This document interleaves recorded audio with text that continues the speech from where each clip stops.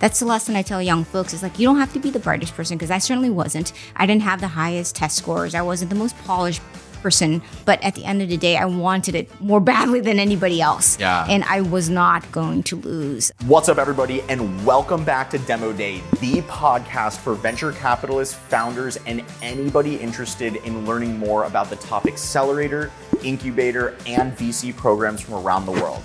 I'm Sean Goldfaden, CEO of Coefficient Labs and the host of the Demo Day podcast. On today's show, we'll be interviewing Eva Ho, general partner of Fika Ventures. Eva has roots all around the world. She was born in China, raised in Africa, grew up in Massachusetts, and eventually settled right here in Los Angeles. After being awarded a full scholarship to Harvard University, Eva received her BA in biology. She then went on to Cornell University for her MBA. And before becoming a venture capitalist, Eva's impressive career spanned from director of marketing at Applied Semantics, senior product marketing manager at Google, VP of marketing and operations at Factual, and founder of Navigating Cancer. In 2013, Eva became a general partner at Sousa Ventures, and then in 2016 became a partner at Fika Ventures, a boutique seed fund that invests in solving systemic problems with data, automation, and AI-enabled technologies. Notable companies invested by Fika include Hey Renee, ChatDesk, First Resonance, and many, many more. Eva possesses a strong passion for helping the world, and especially the LA community, which is not only evident in Fika's investments, but also in her nonprofit work at Whole Child LA, Common Crawl, All Raise, and the California Community Foundation. On today's show, we'll be discussing the core principles of a high-quality investment, the key foundation to a valuable VC partnership, and the importance of investing in the mainstream and not the 1%. Without further ado, let's get into Demo Day. Eva, thank you so much for joining us today on Demo Day. Thank you so much for having me, Sean. It's been a while in the making, but Yes. I'm so excited to be here with you. Yeah, it has been a while. It's been years since before COVID, but now we are starting to come back in person, and it's great to have you. So I wanted to start. The podcast by asking you a question around, why you still love what you do. I know that between Sousa and between Fika, you've been investing now for almost 10 years. 10 years in any industry is a long time, and I was just curious, what is it about this that keeps you alive and really pumped up about what you do? It's honestly such a privilege to get to do what I do every day. I think the things that inspire me most, and probably is very core to my personality, is I just love learning. I love being around really smart people. I love being around people who are compelled to solve interesting, often complex things. And this job allows me to do that every day. And sometimes I pinch myself a bit that I get paid to do this. But it's been a real gift the last 10 years. I'm not going to lie, I do miss operating a bit, because I was doing that for a while prior to this with the LA company called Factual that many of you guys know. Gil was the founder of that company. But I do miss that side a bit. So I think there are times I kind of nostalgic about that part of my life. But I can't ask for a better job. I'm definitely excited to learn more about the operating side of your career and how you got there. Maybe we could start by kind of going back into the early days, because I know you did undergrad and even your MBA on the East Coast, but my memory is ringing that LA has been always a key part of your story. And so where did you grow up, and what was sort of early life like for you? What were you like as a kid? What did you like doing? Thank you for asking that, Sean. It's been a really, really weird journey. I think going back, I grew up I was born in China. I grew up in Mozambique, Africa. Had not gone to school before immigrating to the US when I was 8. We were refugees from a civil war. And that shapes a lot of sort of what I prioritize today, honestly, when I think back in looking at that story arc. In Boston, our families grew up from a really low socioeconomic background, food stamps, housing projects. Both my parents are second grade educated. Wow. So they didn't even graduate from grade school, honestly. And they didn't speak any English. So, I grew up in a world where my family in the early days really relied on the kids to help them navigate life, navigate coming to the U.S. We ran a small business, a Chinese restaurant, and working through that since I was 11. Now, just want to make sure is this in China or once you moved to the U.S., they ran the restaurant? Oh, sorry, Sean. So we ran a restaurant in Boston, Massachusetts, after we immigrated to the U.S. I'm really curious, like, what was that experience like for you in China? Do you remember growing up there, or were you too young? And what was sort of your take on the worlds that you were in? Because obviously we're sitting here in Santa Monica. It's beautiful and, nice and everything is great. What was it like in those early days? Did you tell that like, oh, wow, I'm in a tough position? Or was it something that only later in life you were able to recognize like where your roots came from? So I was born in China, but I actually grew up in Mozambique, Africa. So most of my childhood was spent in a small war-torn country that sits on the equator. Super hot, deserty. I lived on a farm. Those are the memories that are very acute. I actually went back recently after my father passed. My father grew up there all his life. He's Chinese, but he grew up there all his life. And, as a kid, we kind of roamed around. Again, I didn't get to go to school. We lived on this farm. There was only 2 Chinese families in the entire town. Full circle, just for folks listening, I haven't told many people about this, but I went back recently after my father passed, to just discover sort of some of my roots. And I discovered I have a brother who's half Black, who lives in Mozambique now, who's older than me, my older brother.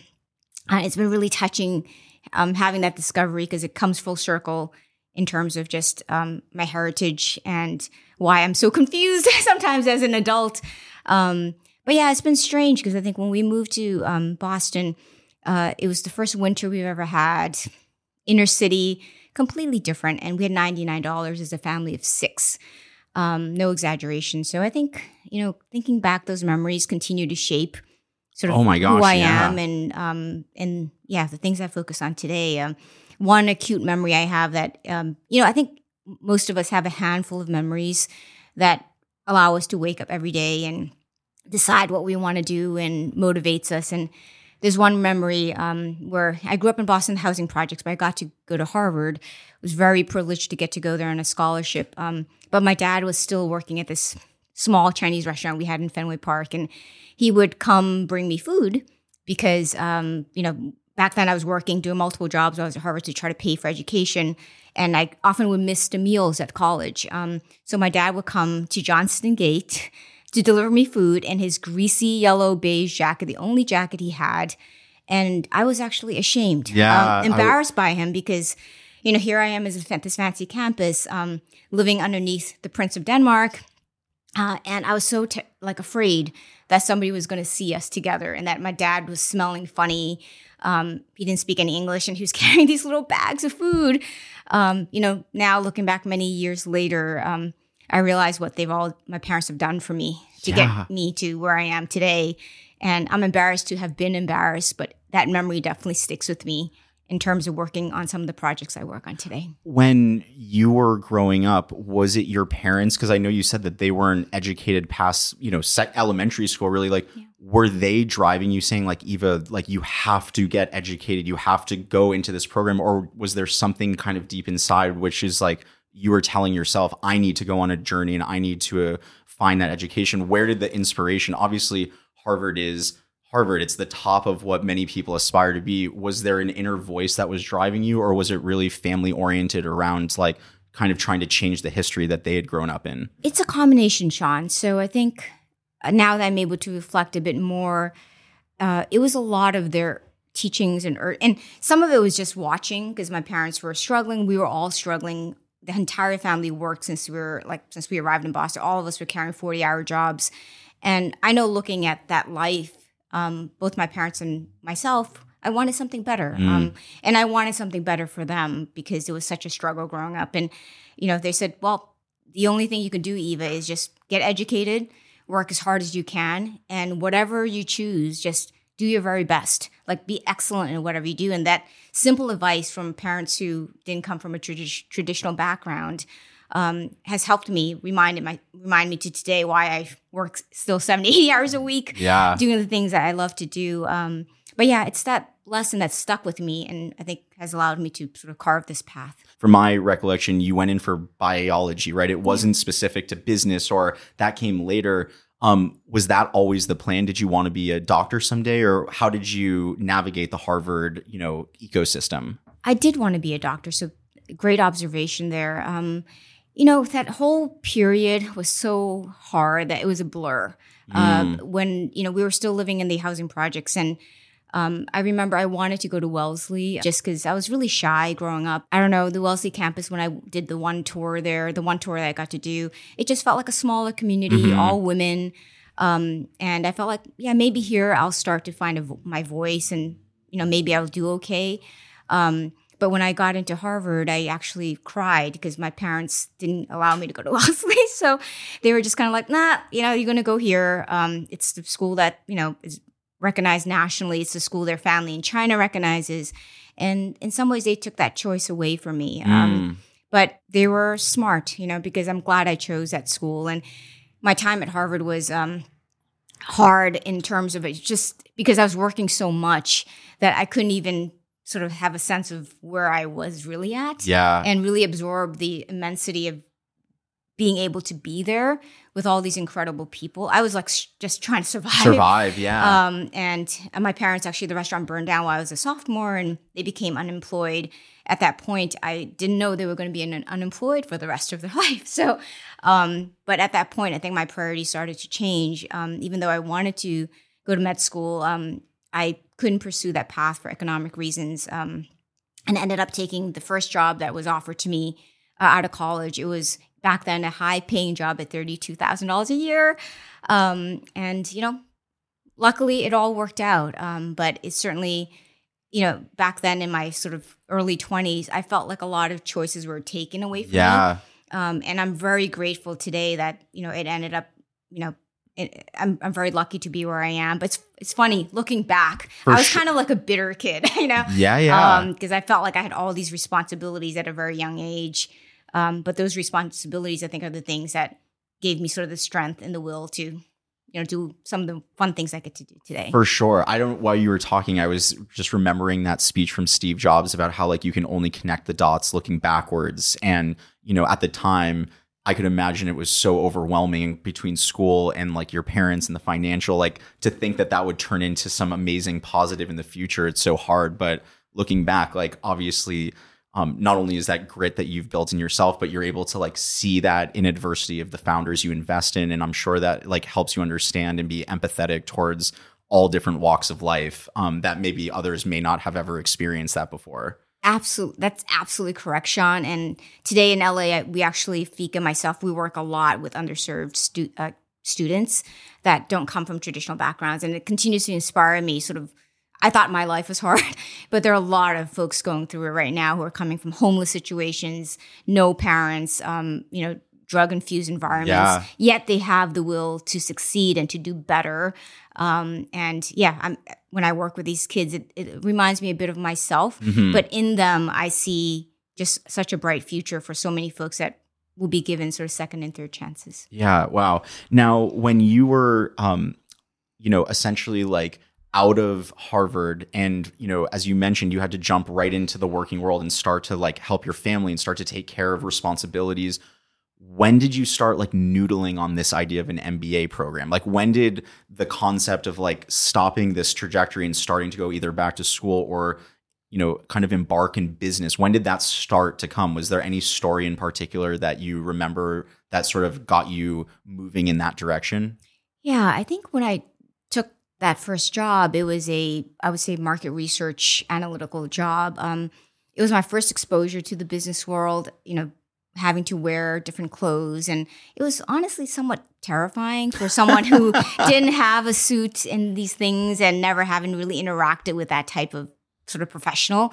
And in that, I've recognized all the things I did not know that I needed to get, all the skills that I was missing, like accounting and these various things. And I applied to business school not thinking too hard, honestly, Sean. I was kind of like, well, if I get in, it'd be great. If I don't, I don't. And I was looking for a place that would give me a scholarship, which back then was very rare. Yeah. Cornell was the one that gave me a scholarship. So again, from economics perspective, thank God for them. They allowed me to go to school almost basically for free. It was really set me up. I can't say today. A lot of people ask whether they should get their MBA. It's very different today than I would say 20 years ago. We didn't have YouTube. We didn't have all these things to learn. Today, I don't think an MBA is actually necessary.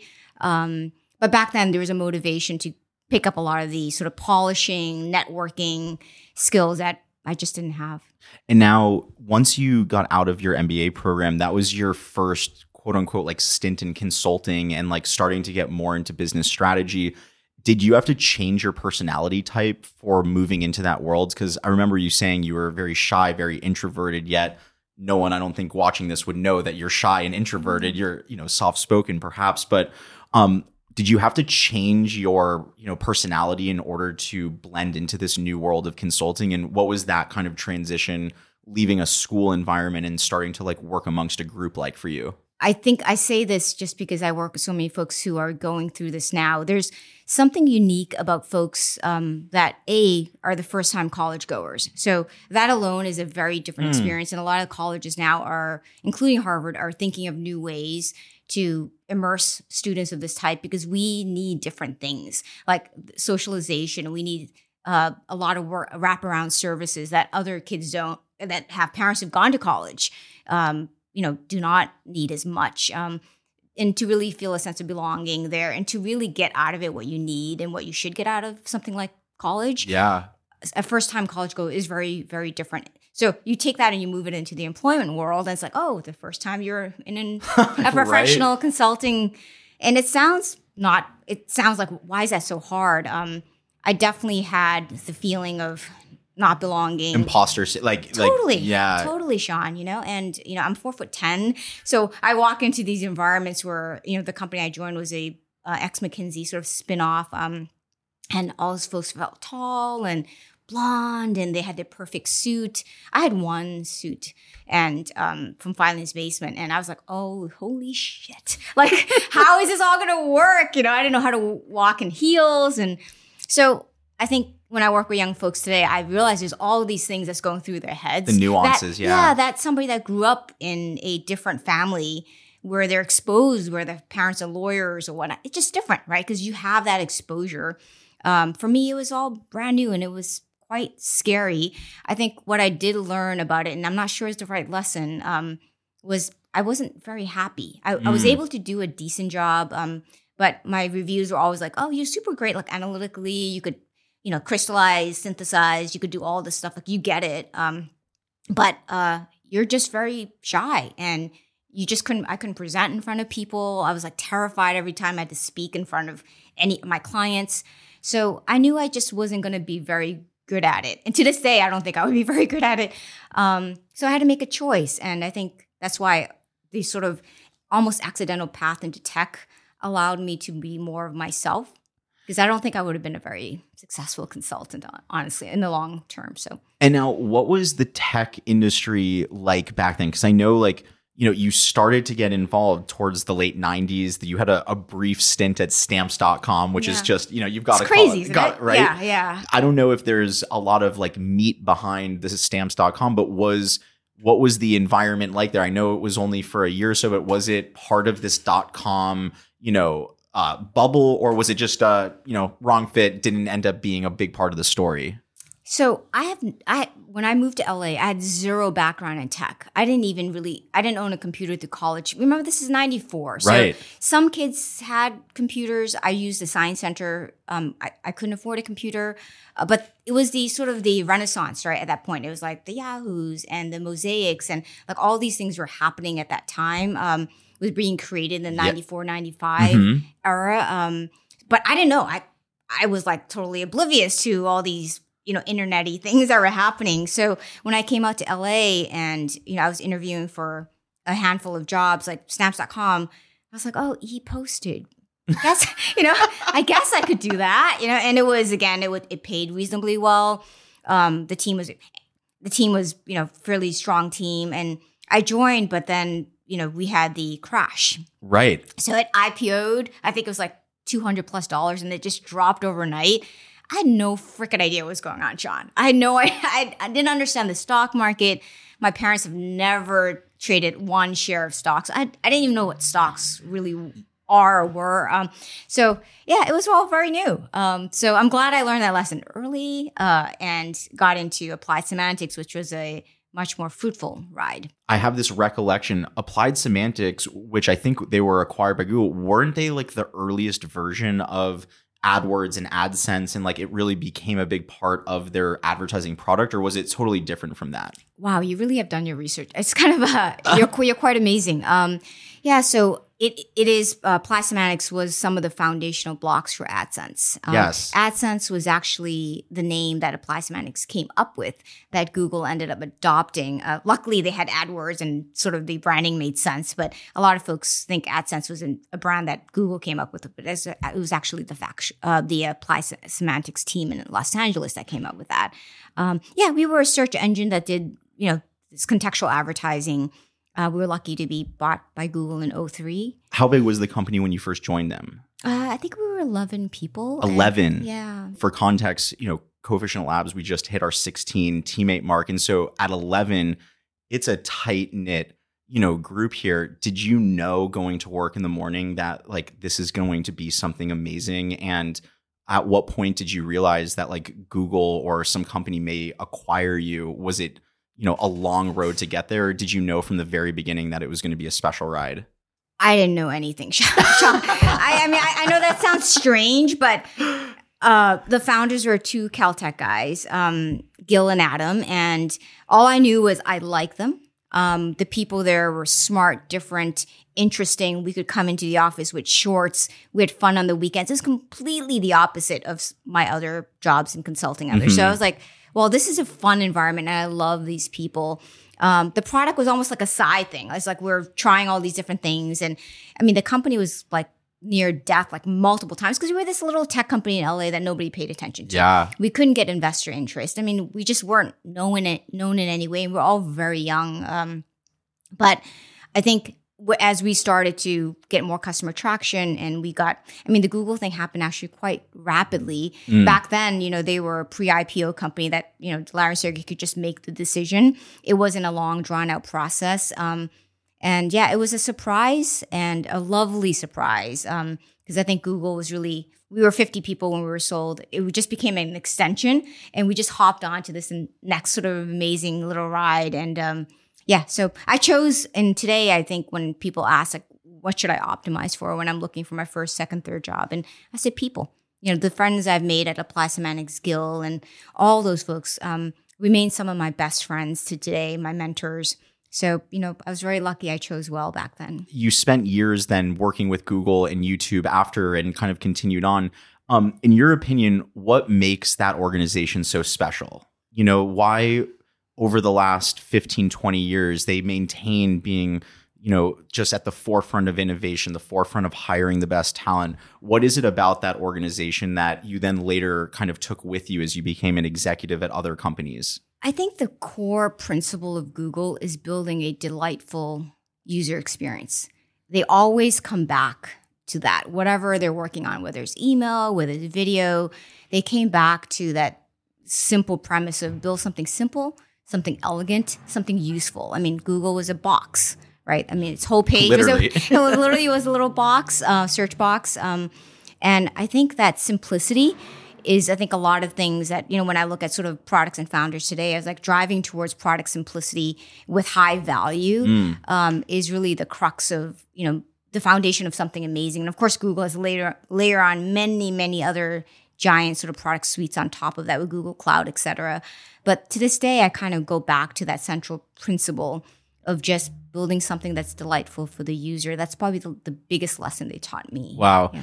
Now, before jumping into your next, kind of big career move at Factual, I did learn a bit more about, the work you've done around navigating cancer and some of your nonprofit and, your founder work. Was there a story behind like something in particular that made you want to get more involved in that space? And maybe you could talk a little bit more about the Navigating Cancer group, which I believe now is up in Seattle. What was that like for you starting? Why did you start it to begin with? After I left Google, I think there a handful of people approached me for help in business planning, starting something. And I was so grateful because I was like, oh my gosh, like I just had the six amazing years at this wonderful startup that was Google. And I just wanted to work with some folks and give back. That was a simple premise. And so one of the people that came to me was a physician from UCLA, and he was working with a patient whose son had cancer. He had a brain tumor, 10 years old, and the dad was an executive at Merrill Lynch, one of the 5 faces on the website. And when we met, he said, Eva, I have infinite resources. I have an infinite network, but I'm completely terrified because my son has a brain tumor and I'm getting 2 different protocols or 2 different options of what I can do. I could have surgery. I could do this. And he's like, I don't know what to do. And at that point, he's like, I can't imagine someone else who doesn't have resources, who doesn't have the network. What would they do? And so Navigating Cancer was built on that premise of once you're diagnosed with a cancer, especially a rare one, how do you decide on what the care pathway should be? So I'm lucky that I can't say I have somebody in the first degree that has had cancer, I have second degree folks in the family. But that story really stuck with me. And providing people access to the right information so that they can make these life-saving, life-changing decisions. Once I got into it, though, I realized healthcare is really crazy hard. And sort of the innocent, pure mission of helping folks find the right doctors and right medications turned out to be actually extremely hard, given a lot of the obstacles and friction in healthcare. So the company was handed over to a CEO that knew healthcare a lot better, and she took it from there, moved it to Seattle, and I think it's still doing great things. But it's been a bit of a hard journey for them. I would imagine. Now going out of that sector and then back into factual, right? And so I know that on LinkedIn, it says VP of Marketing and Ops, but you were there in the earliest days, one of the founding execs. Was there a story behind, why you wanted to get involved with that team? Was it something that was pulling at you, or did it kind of by happenstance, be just serendipitously fall in front of you? So Factual, the guy who came up with the whole idea for Factual is Gil. So the same person from Applied Semantics. So that's the connection. Okay. We were having coffee or something or he asked me to come to the office one time, and he's like, I've been working on this thing. He was at Google for many years, and then he left and he was incubating something, and of course I had to go find out what it was. And in that conversation, he was like, I'm trying to build this really sort of open database to power the development of applications, kind of the AWS for data. Because he felt a lot of applications were missing the access to the right data to be able to build interesting, like whether it's a hotel app or a restaurant app, they couldn't get a list of hotels easily. Or if you're building an ed tech app, getting a list of schools. So he was like, this is a big idea, Eva. You should come work with me. And I said, of course, I'll do anything for you, Gil. So I went, not knowing it was going to be like a 6-year journey with him. And it was different this time around because we had success from the Applied Semantics. We had some street cred. So we were able to raise money from people like A16Z, Andreessen Horowitz, and get Ben Horowitz on the board. So it was a very different experience at that point. Did it feel more grown up? Because like I could imagine on the first go around, kind of going into this nonchalant startup-y environment, but now having sold that company, worked at Google, did it feel like there was more like execs at the table at the second company, or what was it about Gil, that kind of made you want to be fully, a part of this new journey? I really thought the vision was a really big vision. And today I still think it's a really big vision. And Gil is one of those special people that if he asks you to work on something, you should definitely think hard about it. So it was a combination, again, of people and the team that he had gathered. It wasn't just Gil. There was already an existing team of, I believe, like 10 folks, mostly engineers working on this. So it's the compelling vision, the team, and we felt that we could actually successfully raise money to be able to pursue this vision. Yeah, it definitely felt a lot different than Applied Semantics. But with it came a lot more pressure because certainly now you're playing in a different sort of level, a different game. And I think all of us felt, even though we've done it one time before, it was not necessarily easy. And we raised a $25 million Series A, which is very big for LA Huge. Back then. Oh my gosh, yeah. Yeah, and we were just a bunch of technical folks, so it was also strange. We were one of the early super technical companies in Los Angeles with like lots of data science. I mean, this is the early days, APIs, data science. It's not the common sort of vernacular for today, but back then it was all new. So I felt like that was very exciting to be able to build that talent base in Los Angeles and prove that we could. So I was there for about 6 years, and I think they ended up having a team of 200 really of the top engineers and data people in the world. Around, I believe, 2013 is when you started to move into angel investing. And I know, inevitably you ended up joining the SUSE team, or at least being a part of founding that the SUSE team. That's right. What was sort of the thoughts around angel investing? Because, this is one of my favorite parts about the Vitalize Venture podcast you were recently on, where you were talking about having to change your mentality from, growing up, with very harsh economic resources to now you're investing your own money into startups. What was that transition like for you, going from, someone working in the trenches to then actually, assessing deals? How did you navigate kind of going from an operator, businesswoman to now like actually putting money into companies that you believed in? So my entire life, I've always had these moments where certain people entered my life and helped me cross the chasm of something that I probably would have never crossed on my own. This person was Seth Berman. We were chatting and he said, "Hey, Eva, like, have you thought about doing some investing?" And I'm like, what do you mean? Type of thing. And he's like, "Oh yeah, I'm looking at some of these really interesting deals. I think you could be valuable to these founders." A lot of it were very data-driven solutions. And so we ended up started looking at some stuff together. And he's like, "Eva, like, there's some really interesting, you should put some money into a couple of these." And I'm like, "Okay, what do you mean again?" For me, like, it didn't even hit my thought space. And through his encouragement, I put some money into a company like Nest, and I got very lucky. So angel investing is a very weird muscle, because you're doing 25, 50, 100,000, which, like you said, in my, days, my younger days, that's crazy amount. That's the full annual income of it's even more than my full annual income. This is post-tax, right? So yeah, it took a lot for me to finish my signature on the check. But I got lucky in that the first couple investments worked. So for some folks who are angel investing, the hard part is, for most people who are angel, it takes a long time. Like you'll probably suffer like 6, 7 losses. And then you might have one company work in year 8, year 9. And then you really think you're pretty terrible at it. So that's most people experience, unless you get very lucky. Angel investing is a very difficult thing to do if you don't do it with a good basket of companies. But I got lucky that the first couple were decent. So I was like, oh, maybe I could do more. So Seth was like, let's do it in a more formal way. Come join me to start SUSE. And that's the beginning of SUSE with the 4 of us. And now, did you formally have to move out of Los Angeles to San Francisco? And did you spend time in SF, or did you always spend your time in Los Angeles and, kind of jumped up there every once in a while? No, I was always in LA. Always in LA. Yeah. So I was very used to jumping up there for Google when I was at Google. So it's very natural for me. That sort of, I guess, what do you call it? Mobility back and forth was very easy. The rest of the folks were up north. But yeah, it was really neat to start this little fund. Back then, it wasn't like everyone and their neighbors were starting a fund like it is today. It was still quite like, oh, we're starting a fund. What is that? And luckily, the 3 people I was starting with, Leo, Chad, and Seth, they were smart guys. And we were able to do it in a way that was somewhat institutional, almost slightly accidentally.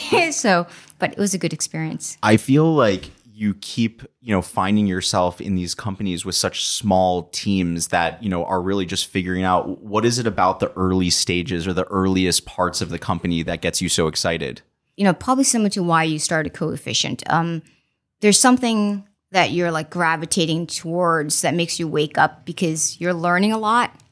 You're being challenged, and you're surrounded by folks that are allowing you to grow.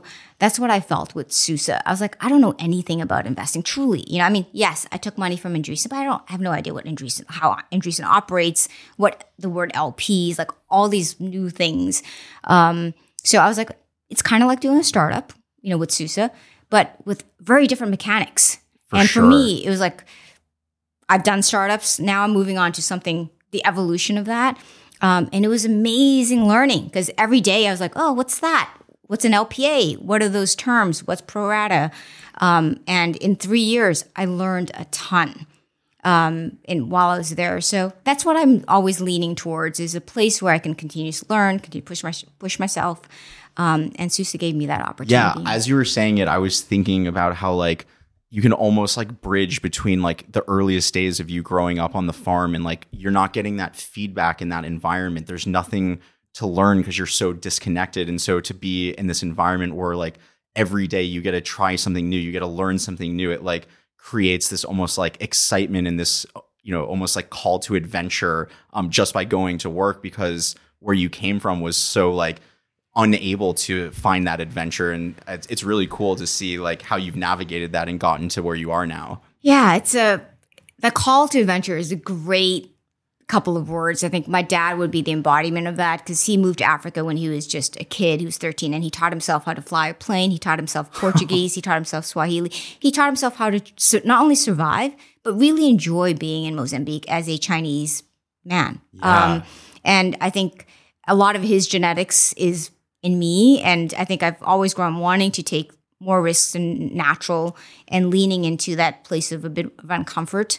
I think other folks have more trouble with that, but I like diving in. And I'm lucky that, I've dove into pools with other folks who were there to support me. So I never felt it was that risky. Yeah. I'm like, what's the worst that can happen? I could start this fun. I learned I'm not very good at it. And then I could go do something different. As I'm working with some of these young folks who are coming out of high school, et cetera, is if you do the right pieces in life and you really lean into excellence in whatever you choose to do and with the right attitude, you probably never have to look for a job. And I'm one of the lucky souls in the world. I never have to look. I never have to apply semantics. All these things just found me. Factual found me. Navigating Cancer found me. SUSE found me. And Fika found me finally. That's incredible. Now coming back to Fika, what was the transition from SUSE to Fika? Why stop one to start something new?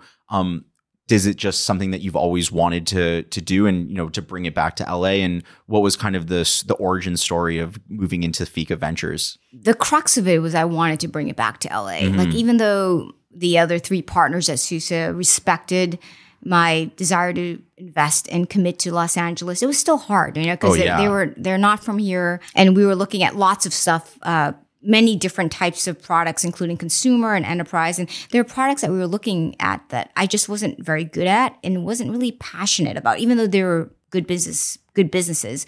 And I was like, well, how can I refine this if I want to do this for a longer stint? Because I saw SUSE, I didn't know a fund was going to last 10 years. Yeah. When I signed those, thick documents. On the dotted line. Yeah. Back then there wasn't a lot of YouTube videos on what it was to start. Like today, there's both lot. sides of the table. Yeah, that wasn't there. That wasn't there. Fred Wilson, all the stuff that where now young managers can read what it really means to commit to starting a fund, whether it's 5 million or 50 million or 500 million. You're committing for a really long time. So I think when that hit me, I'm like, oh wow, this is if I want to do this, I really have to think through what that platform should look like and what I really want to bet on and the type of people I want to bet on. So I just refined it a bit and came back to LA, found a partner here in TX, and have been just, really enjoying watching the LA ecosystem continue to grow, and as well as just really embrace B2B software, which wasn't the case about 10 years ago. I've always wondered, what does Fika mean, or what does Fika mean to you? Is it a name that, you and TX just came up with, or does it have some meaning that, has a story behind it? Yeah, naming is such a funky thing, Sean.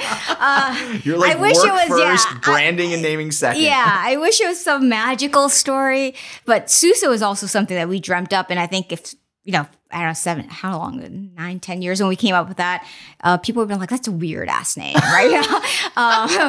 But SUSE has done a great job building and enhancing that brand. And Fika was similar tenant where we were looking for something short and something that represented what we did, a lot every day. And it's a Swedish tradition where people gather together typically in the afternoons for conversation, for a cup of coffee. So it's a Swedish term, Fika? It's a Swedish term. Yeah. So there's a story there. There's a story there. Come on. I think it's called a domain name story. So I think, it works because that's what we do all day long is hang out with, creative people and riff on interesting things that we want to work on. So did it feel like you were starting, not from scratch per se, but like, moving into SUSE where you had kind of some partners there, it's almost like you've always tacked on to the core team. Whereas Fika, you coming in and working with your new partner, did it feel like a new chapter or something that was very different, or was it kind of picking up from where you left off at SUSE? It felt like a new chapter. And here's the reason why. Because of the transition from SUSE, I had to really develop a new LP for the folks listening to the limited partner database to get funding from. And when I looked out there, I didn't have any contacts. I mean, the folks at SUSE had a lot of good contacts. They grew up differently. There are a lot more relationships. They're from the Valley. So I literally started with a blank slate. And I also wasn't able to tap SUSE LPs based on the contract. So TX and I were like, okay, like where do we get started? So we called 600 people. Wow. Eventually, some small subset converted to do our first $41 million fund, but it was hard, Sean. So a lot of people are like, man, Eva, you made it seem so easy. Like just $41 million fell out of the sky. I was like, no, it did not. So I think it's positive news for people who are raising funds now. It's supposed to be hard, right? Like, why should anybody give you $40 million to manage? What does that even mean? And so I think TX and I were always very humbled by the process. And when people said no, we're like, okay, or not now, we're like, okay, I get it. We still have stuff to prove. And I think with that attitude, it always felt like we were learning through the process versus the process sort of owning us. Yeah. Do you remember who your first investment was and what that experience was like after you made your first like official investment into a company? Yeah, our first investment didn't turn out so great. So it was a small check, luckily. But some of the investments following, I mean, we had 30 companies. It was different. It was like TX, myself writing, and TX also grew up in a, environment where he didn't have a lot of money at all. And from Singapore, he has also a wonderful story where he came to the US only based on scholarship, ended up looking after. So we have a lot of the same sort of background where back against the wall, totally. Like we Chip have on to the figure shoulder. this out. We have to, and there was no sort of second option, right? It's not like we were going to, we had to make this work. And so I think with that mentality, when we wrote a check, it felt very different than when I was at SUSE. I was like, oh my God, like we're writing our first $250,000 check. Like, and we also always, and not to say the SUSE team did not, because I know they do, but I really do think about the LP set. And today we have LPs at our hospitals, at our foundations. I don't want to lose their money. We don't want to lose their money. And I wake up every day knowing that's a massive responsibility, the amount of money that we're managing, and the people on the other end that will be the recipients if we do well. And that's a great motivator. So I'm very grateful for the LPs we have today. And we now have more choice of who we let in. And that's, I never thought about that when I started investing, how this part of the equation matters more than I thought it would. Oh, I mean, I've said it on multiple podcasts where when I first started interviewing VCs, my mind was like, Eva just has a ton of money and she's always had a ton of money. And I didn't realize that VCs actually have to go and raise money from other LPs, which is kind of, leads into the next, kind of question that I have for you, where if people listening to you, are hearing your story, it's like you were so nervous at your first consulting jobs and like doing that sort of work. You had like imposter syndrome, you were quiet, all of these things stacked against you, introverted, yet now you're on like the front lines, raising millions of dollars, like standing up for yourself, bringing in money. How did you get to that place? For people listening that are like, I'm too shy to be an investor, I'm too shy to go and raise money. What did you have to change about your mentality that enabled you to like, break out of that shell and now, essentially be responsible for pitching or, getting other VCs to invest in you? How have you had to navigate or shift the way in which you conduct yourself? I think I'm a good example of someone that if I can make it, anyone out there listening can make it. But it will take a shitload of work. I've worked hard my entire life. Like I get up at 5 and I'm like working till 11. I have dinner, I have family, I have my husband who always complains I work too hard. But whatever I do, I'm like, ultra committed to doing the best. I won't take on something, whether it's a podcast or whatever. I'm not going to do half-ass on anything. And I think people know that. So I think along the way, they always wanted me to be on their team. And that's the lesson I tell young folks is like, you don't have to be the brightest person, because I certainly wasn't. I didn't have the highest test scores. I wasn't the most polished person. I may not always have looked the part, but at the end of the day, I wanted it more badly than anybody else. Yeah. And I was not going to lose. So I think that's the part people, and I have lost, but they know I'm going to come in with that attitude that I'm going to give it my all. And for me, that's basically like 99% of the battle is if you want it and you're going to persist and you do it with a small element of humility that you have to earn your way. Like when we were raising these funds, like I never felt we deserved anything. I had to fight for every LP, and as we should. And I think when there are bad days where we would get 3 no's, and I'm like, well, TX, like, we still have a lot to prove. Like, let's buckle up. And there are days where I'm like sadder than he is, or vice versa. We kind of, held each other up through the tough times. Because we looked at other people out there that were like 25-year-old folks that are raising like super large funds, and we're like, well, what's wrong with us? Like, those folks are doing it.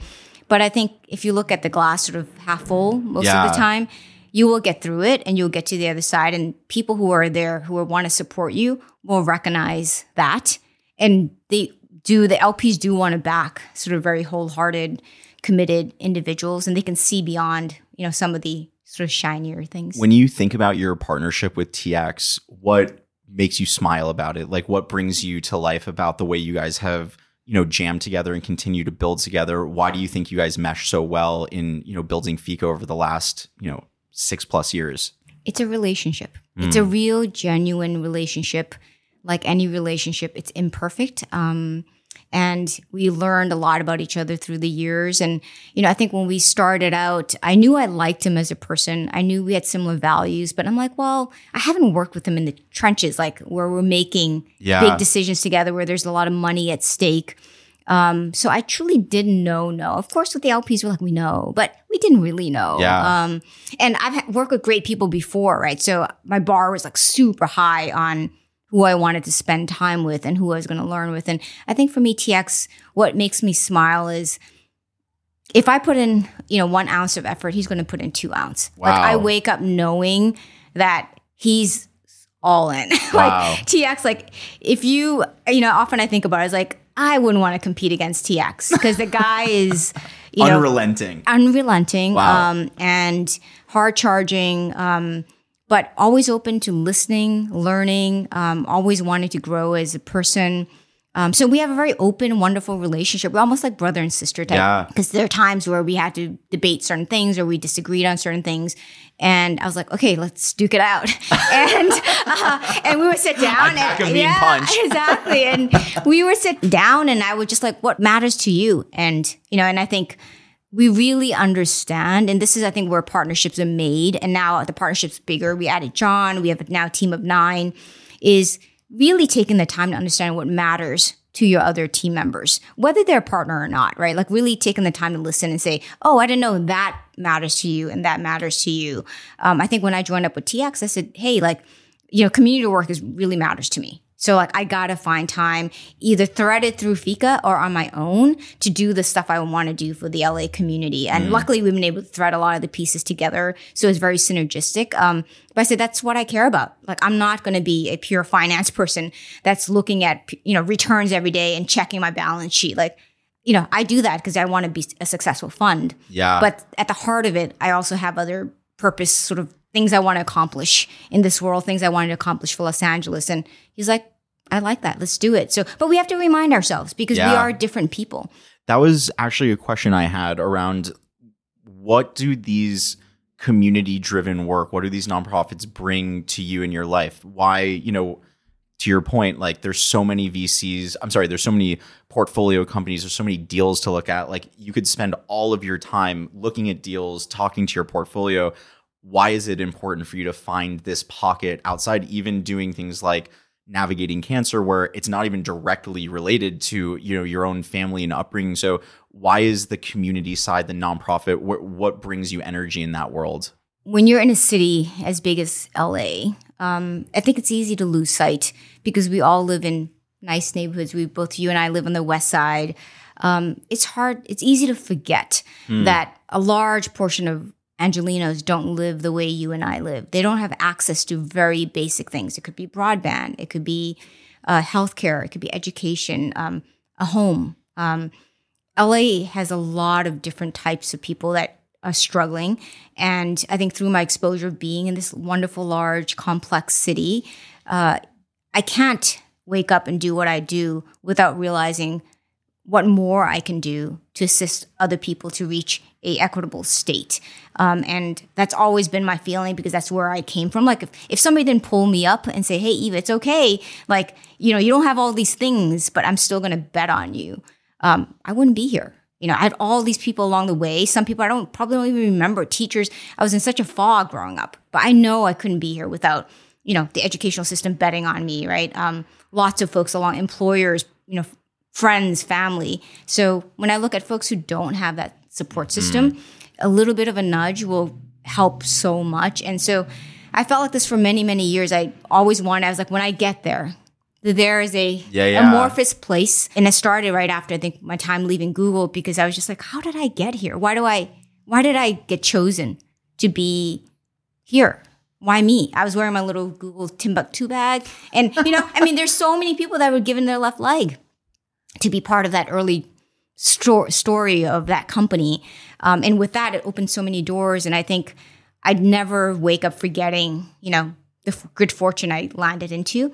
And I would like to share it. And I think it's been wonderful that, thank God, my teammates feel very similar.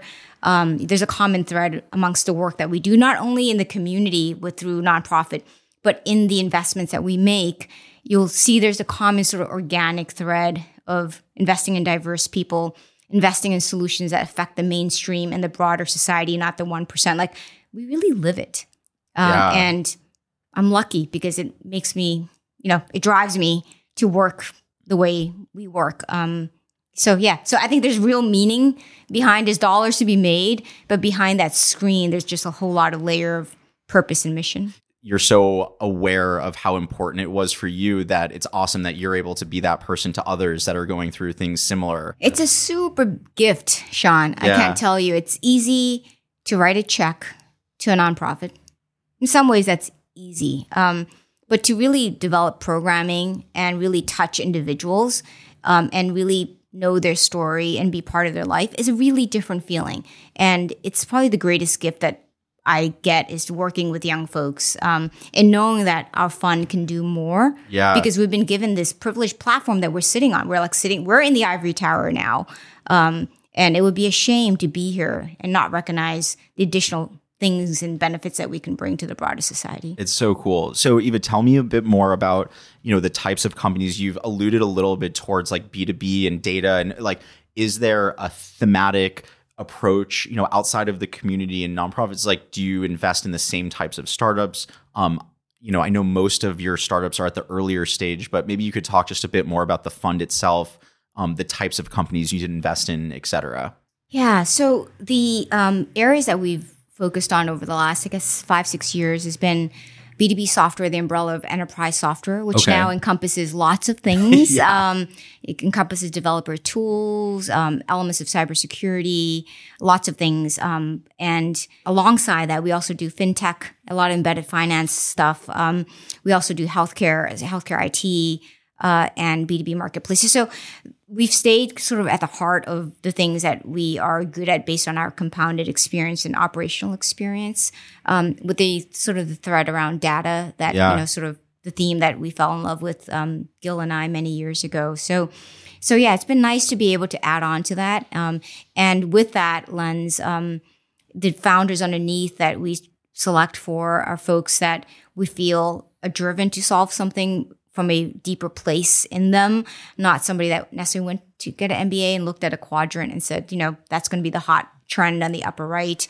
It's somebody that's motivated by something deeper, whether it's their family, a problem that they experience themselves, that makes us believe that they're going to want to do this for a long time and will ride the bumps and the waves and will stick with it. And that's psychologically often hard to screen for. Yeah. But because we bet so early, a majority of it is trying to assess the motivation and the why behind why people want to start something. So knowing that some of the green flags or the things that excite you in investments are around, when you pick and prod, like, are they going to weather those storms and the longevity, and how deep do they feel this problem? If those are the things you look for that get you excited, what are potentially some of the red flags or potentially some of the things that you look for in these early meetings? Because I feel like at the earliest stage, without having lots of data for you to back into, it's so much about your feel and what you look for in those early conversations. Are there any things that you're kind of like very weary of, or that you would recommend founders be aware of when they're pitching VCs like yourself? I would say the couple of things is just authenticity and honesty, both in the way you present yourself, the story that you tell, and the pitch itself. Like, if you're pitching me why you want to do something and you're backing your numbers, like making sure all that is as factual as it can be. Yes, you can be aspirational, but there are times, if there's any sort of inkling of untruth, it's for me, such a stopper. Suddenly I'm like, oh my God, like I can't believe that they, misrepresented their background, misrepresented how they calculated revenues. And I think we just, as a group, we just don't like pomp. We don't like the hype of it all. So I think coming in a very sort of large fashion where you're exaggerating things, exaggerating traction, would be very difficult for us to back someone like that.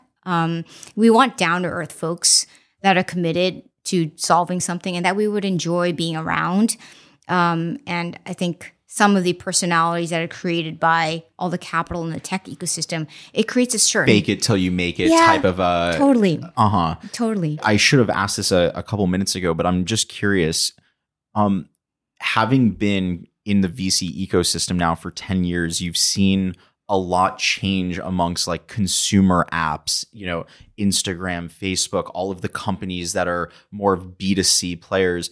Is there a reason that didn't like excite you? Or, I could imagine that when you're talking about these very like enterprise B2B software companies, it's a much different vibe and feel than the, up and coming, Snapchats of the world. Is there a reason that you've stayed in that lane? And, kind of looking back on it now, would you have done things exactly the same way if you started from the very beginning again? I like lots of things as an individual, as a user. I mean, Google is a B2C company. I like Snap. I use all those tools, Facebook, I like all those wonderful consumer apps that I can't live without, that's on my phone. Love them. But I'm honest with myself in terms of what we can actually do to support these founders post-investment. And so that was one of the big lenses, is how can we actually be helpful to them beyond the check? And I think our training for our entire team is really better at supporting B2B. And I would argue that B2B is actually today extremely sexy because it touches everything that we do. And it lubricates basically lots of stuff in our lives, whether it's a lot of the new cloud technologies or lots of these AI things in the future that's going to help you and, cure disease and all these things. That's sexy. Yeah. As sure. Sexy as Instagram. Or toothbrushes or razors. Exactly. So, and nothing against those, I think they're just better investors for those. And I'm grateful a lot of them live in Los Angeles. And now when it comes to the check size, I know that, back 5, 6, 8 years ago, seed stage and Series A investment sizes were much different than they are today. What's a typical investment for Fika? And, if I'm a startup at the early stage, what should I expect when coming to the table? Our check sizes now are 1 to 3 million, and they've crept up a bit. I'm sure, I saw your podcast and listened to, I think with the valuation creeping up, we just had to write slightly bigger checks to ensure the ownership that we like, around 10, 12%. But we've earned our way sort of into that spot. Okay. When we started Fika 1, we were really aiming for more like a 7% ownership and really had to prove our value with founders. Like, we could say we're valuable and useful, but until founders say it for you, it's pretty meaningless. So we spent Fund 1 sort of working and seeing whether our service actually resonated with founders. And luckily, it seems to have worked. So now we're, basically taking larger positions in a cap table, more board seats, in building a larger team to support these investments. Eva, I always ask, what are you most excited about right now? It could be family, could be personal, could be business, but we're now in March 2022. What are you most excited about? I'm excited to see sort of how the world is going to evolve post-pandemic. It's a grand experiment, and it'll be interesting to see how some of the norms will have changed. And I'm excited to see what are some of the positive things that could come out of seemingly a very dark period. I think some of the positive trends that we've been noticing is just a digitalization of lots of things. So I hope that some of the things that have happened in education, in healthcare, in manufacturing will stick. And for me, the future, if I can see some of these things improve, it would be huge for us. And if it took a pandemic to get us here, and it took a pandemic to unearth a lot of the inequities in our society, I hope people are awakened to some of the broader needs, and that we are going to be more driven to fix this. So I feel like my conversations with my peers, with the founders, have changed. I feel people are like, okay, there are bigger things in the world than making pretty pictures or whatever. Like, there are bigger things that we may want to solve. Yeah. And to me, that as an optimist, I'm not always an optimist. I'm hoping that's going to. So I've just been very excited. We did our first ed tech investment. We're doing more stuff. We're stepping deeper. Even though I came from healthcare, I recognize the challenges of investing in healthcare. But we're doing more because I'm like, well, if we don't do it, who will? Yeah. And it's amazing. We did a recent deal called Hey Renee with Quiet Capital and Tao and Mucker, actually. Yeah, so I think that's the stuff that's exciting me is what's around the corner. And as technologies like AI, ML really find their home and find their usefulness, there's big things around the corner. I'm hopeful. Eva, you are incredibly inspiring. I think the LA ecosystem is so lucky to have you and people like yourself that are investing so much and helping. And it makes me want to do more myself. So I just want to say thank you for coming on the Demo Day podcast. We really appreciate you. And it's been really nice to get to know you more. And I hope we have a chance to do this many more times in the future. It's been such an honor, Sean, to be here with you. You're one of my favorite people in the LA ecosystem, and I very much look forward to doing more with you. And thank you for the conversation. Awesome. Everyone listening at home, I'm Sean Goldfaden from Coefficient Labs. This is Demo Day. Peace, guys.